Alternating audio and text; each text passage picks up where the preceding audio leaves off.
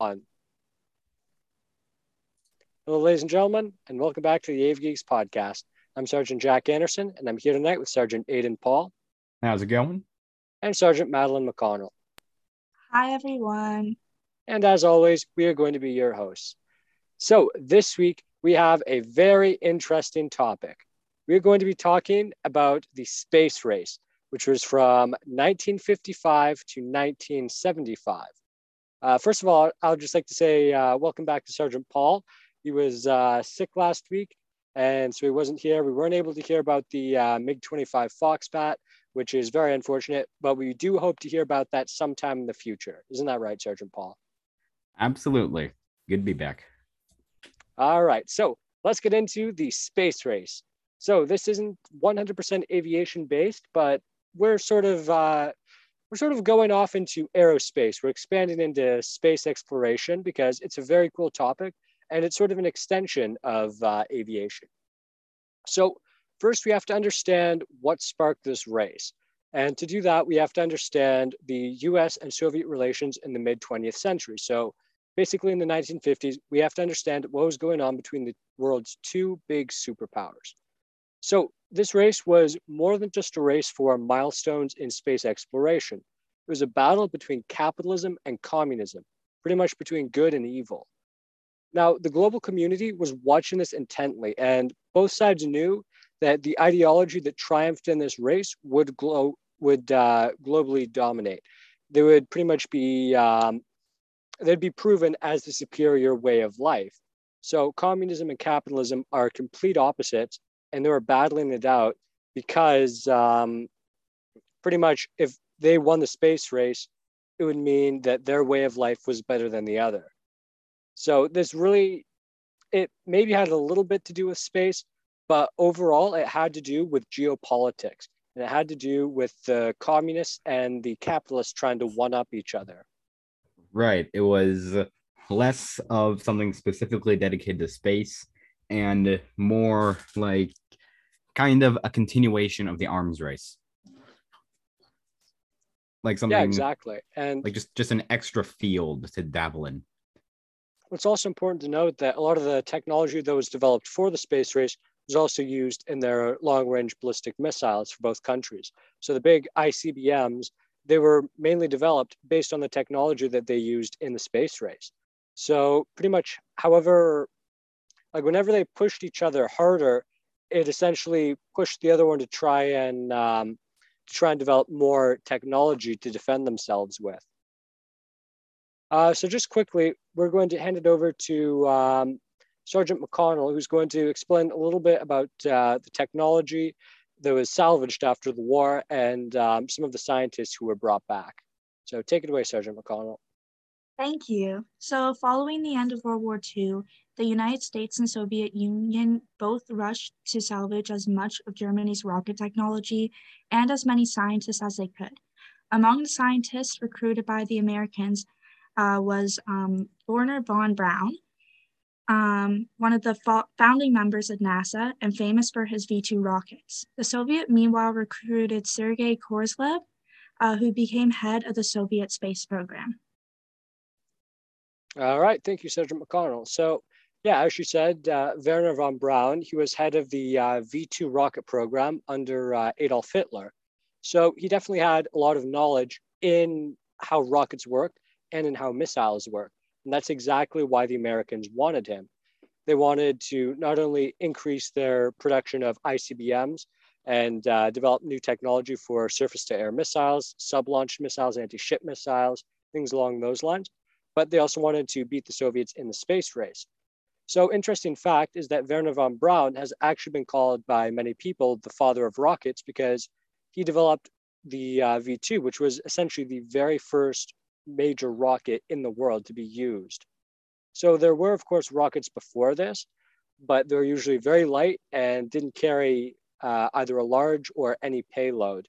So the V2 was one of the very first rockets to actually carry a heavy payload. So they figured his expertise in that area could be very useful. And in the end, it did turn out to be useful. So at first, it seemed as though the Soviets were winning, as they had many achievements under their belt. So some of them included Sputnik 1, which was the first satellite in space, which was in 1957. Next was Laika, which was the first animal in space in 1957, and she was a small dog. Unfortunately, in that case, the dog ended up not making it through the mission. She ended up dying due to a malfunction on the ship, which caused the whole thing to overheat. And she was claimed to be a hero of the Soviet Union. However, she did pass away. Later on, the Soviets did keep experimenting with dogs in space, and this actually did work out much better, with them developing new life support systems that allowed the dogs to keep surviving better in space. And that's how they also developed some of the life support systems when they started sending humans up. So next was Luna 1 and Luna 2, which was the first probe to pass the moon and the first probe to impact the moon. And that was in 1959. What's interesting about this is that before then, no man-made object had ever left Earth's sphere of influence. So when they sent something past the moon, and then later they sent something that actually impacted the moon, that was absolutely massive. That was the first time in history that anything like that had ever been done. So following that, Yuri Gagarin became the first person in space in 1961.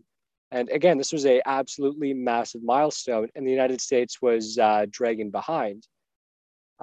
Next was Mars 1, which was the first probe ever launched to Mars. This is done actually in 1962.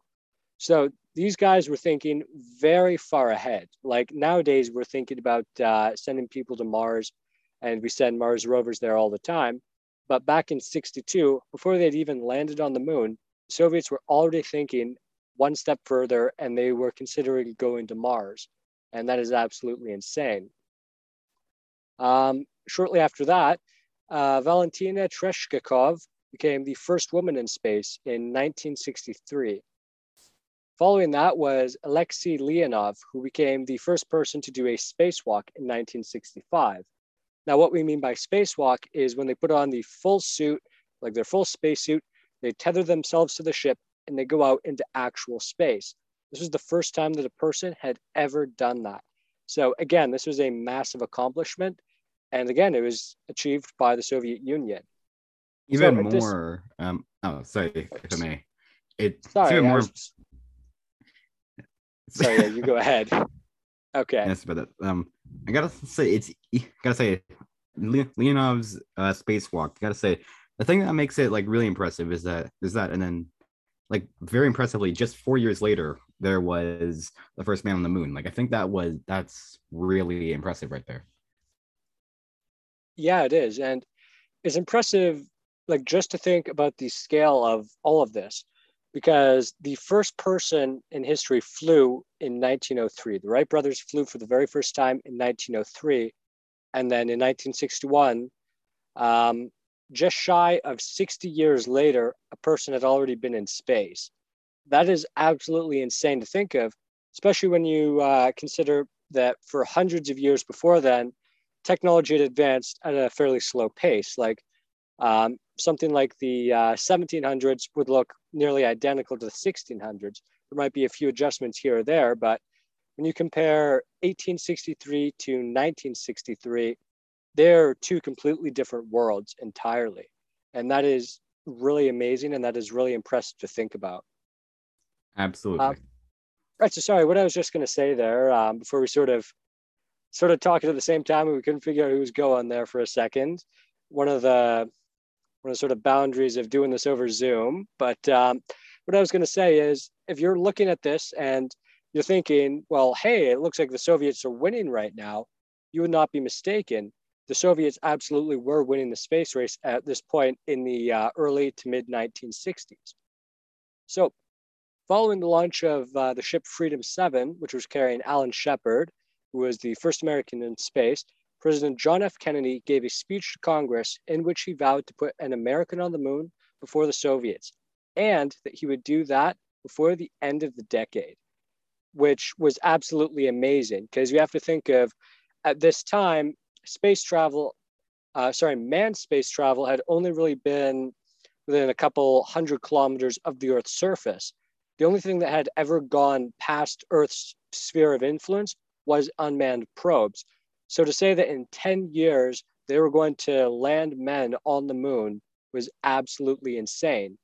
But then again, just 60 years prior, flying a plane would have been absolutely insane. Going to space would have been absolutely insane. So I think he was fairly justified in saying that, and saying that we can do this in 10 years.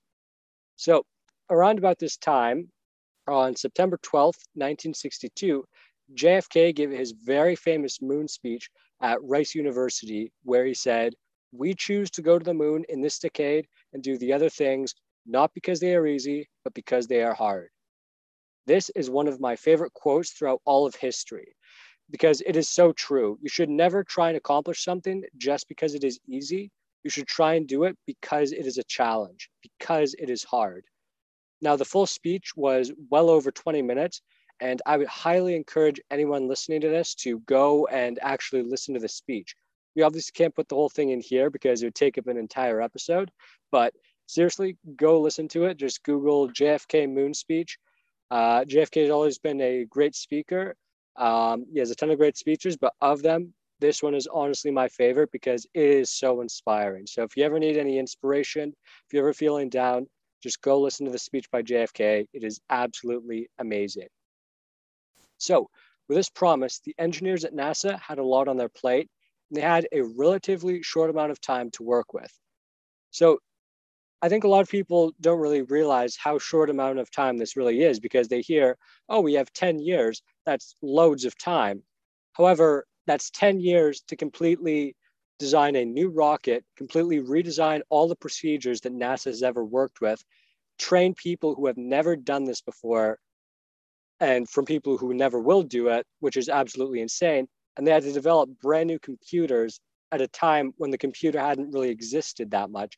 And when a computer filled up an entire room, they had to develop them to be small enough to fit inside this spacecraft. And they had to do that in 10 years. So it sounds a lot more daunting when you hear all that. Right. When it comes to anything space related, 10 years is a very short amount of time. It is. Like you have to look at a lot of their plans nowadays. Like it took the International Space Station, I think 10 or 20 years to be built. And that's already when they had NASA fully founded, they had everything completely established, and they had the help of people from around the world. When they're doing this, they were competing against other people, and most of their procedures had not been established yet. So it is absolutely insane that they were able to do that in 10 years, and the JFK expected them to do it in 10 years. It's actually a good comparison here would actually be the amount of time the F-35 was in R&D, for example. Just as an example, it's been in R&D since the 1980s. Like this, designing stuff takes a while. Yeah, I think one good lesson to take away from this, though, is that you can get a lot more done if you put things on a time limit. If you say you have 10 years to complete this, people are going to start going into overdrive, working as hard as they can to try and get this done in time. If you just say, get it done whenever you feel like it, people aren't really going to work on it too much. Let's see. So NASA ended up founding the Apollo and Gemini programs to develop the technology and the plans that they would need for this colossal mission. So by the mid-1960s, it seemed as though NASA was making very good progress on this. Apollo 1 was scheduled to be the first flight of the Apollo module, and its purpose was to test the equipment and the procedures that would be used on the following lunar missions. However, tragedy struck on the 27th of January, 1967, when during a routine training mission, a fire broke out in the capsule, killing astronauts Gus Grissom, Ed White, and Roger B. Chaffee. In honor of the three men, the launch pad Apollo 1 had been assigned at Kennedy Space Center was turned into a memorial for the astronauts. And when Apollo 11 finally landed on the moon 2 years later, the Apollo 1 mission patch was left on the surface. So another quick interesting thing is that on the moon's surface, there is actually a plaque that was left by, I believe it was Apollo 17, as a memorial dedicated to all of the astronauts and all of the cosmonauts who gave their lives in the mission to go to the moon. Because there were actually quite a few who didn't make it when they were trying to get to the moon. So it's very nice that they left that little memorial up there for them. So following this accident, several new procedures and systems were developed in order to ensure astronaut safety in the future. So after numerous more space missions, on July 16th, 1969, Apollo 11 launched from Cape Canaveral, Florida. On board were US astronauts Neil Armstrong, Buzz Aldrin, and Michael Collins. I do just want to quickly point out Michael Collins because I feel like a lot of people forget him when they're talking about the moon landings. Like we all know Neil Armstrong, Buzz Aldrin, but this is like a question that comes up a lot in trivia. I've noticed who was the third guy on the lunar mission, and a lot of people can't name him. So I feel really bad for Michael Collins because he did just as important as a job. His job was to orbit around the moon, piloting the spacecraft, so that when Neil Armstrong and Buzz Aldrin were down there, when they had to come back up, they could meet up with the mothership and they could head back to Earth. Without that, it would have been very hard for them to actually get back to Earth. All right, so during the 4-day flight, several problems arose, including malfunctions, which would force the lunar lander to be piloted manually. So remember just a minute ago when we were talking about how they needed to develop brand new computers in order to land on the moon? Well, these computers ended up not working, so they had to land it completely by hand, which was something that would be absolutely unthinkable today. But in the 1960s, this was actually quite common because autopilots back then couldn't land planes. So all these guys were usually fighter pilots. So landing something without the assistance of a computer, for them, it was definitely a challenge, but it was one that they could easily handle. I mean, how autopilot was only able to properly land planes until just a few years ago. Yeah, exactly. So it's absolutely insane. But a lot of times you've heard that like modern astronauts and modern pilots, they rely on a lot of their systems too much.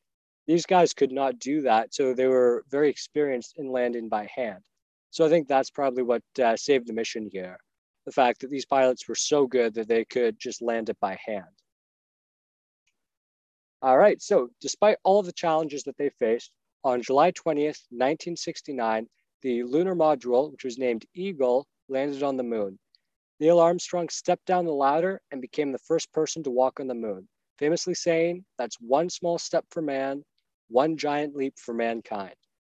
Again, another very famous quote, absolutely inspirational quote.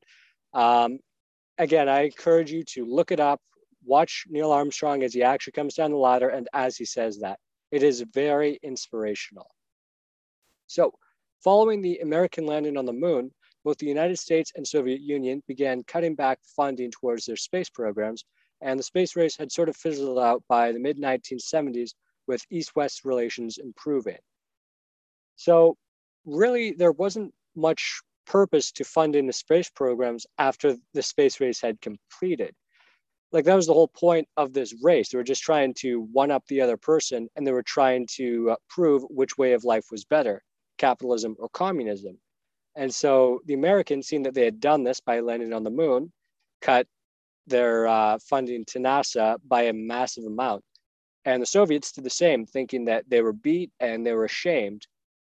I honestly think maybe they could have gained that back if they had continued with their Mars mission. However, I think with Soviet technology in the 1960s and 70s, that was a little unrealistic, especially considering they probably didn't have the funds for it whatsoever. So, despite the American moon landings, it is still widely debated as to whether the Americans won or whether the Soviets were victorious. And McConnell, Paul, and I were all talking about this before we actually started recording. And what's interesting is that Paul actually thinks the Soviets won the race. And McConnell, I still don't think we know what your affiliation is here. Do you think the Americans won or the Soviets won? I agree with you, Anderson. I think the Americans won. All right, that's good to hear. So, Paul, can you tell us then why you don't think that? Why do you think the Soviets were the ones who won the space race?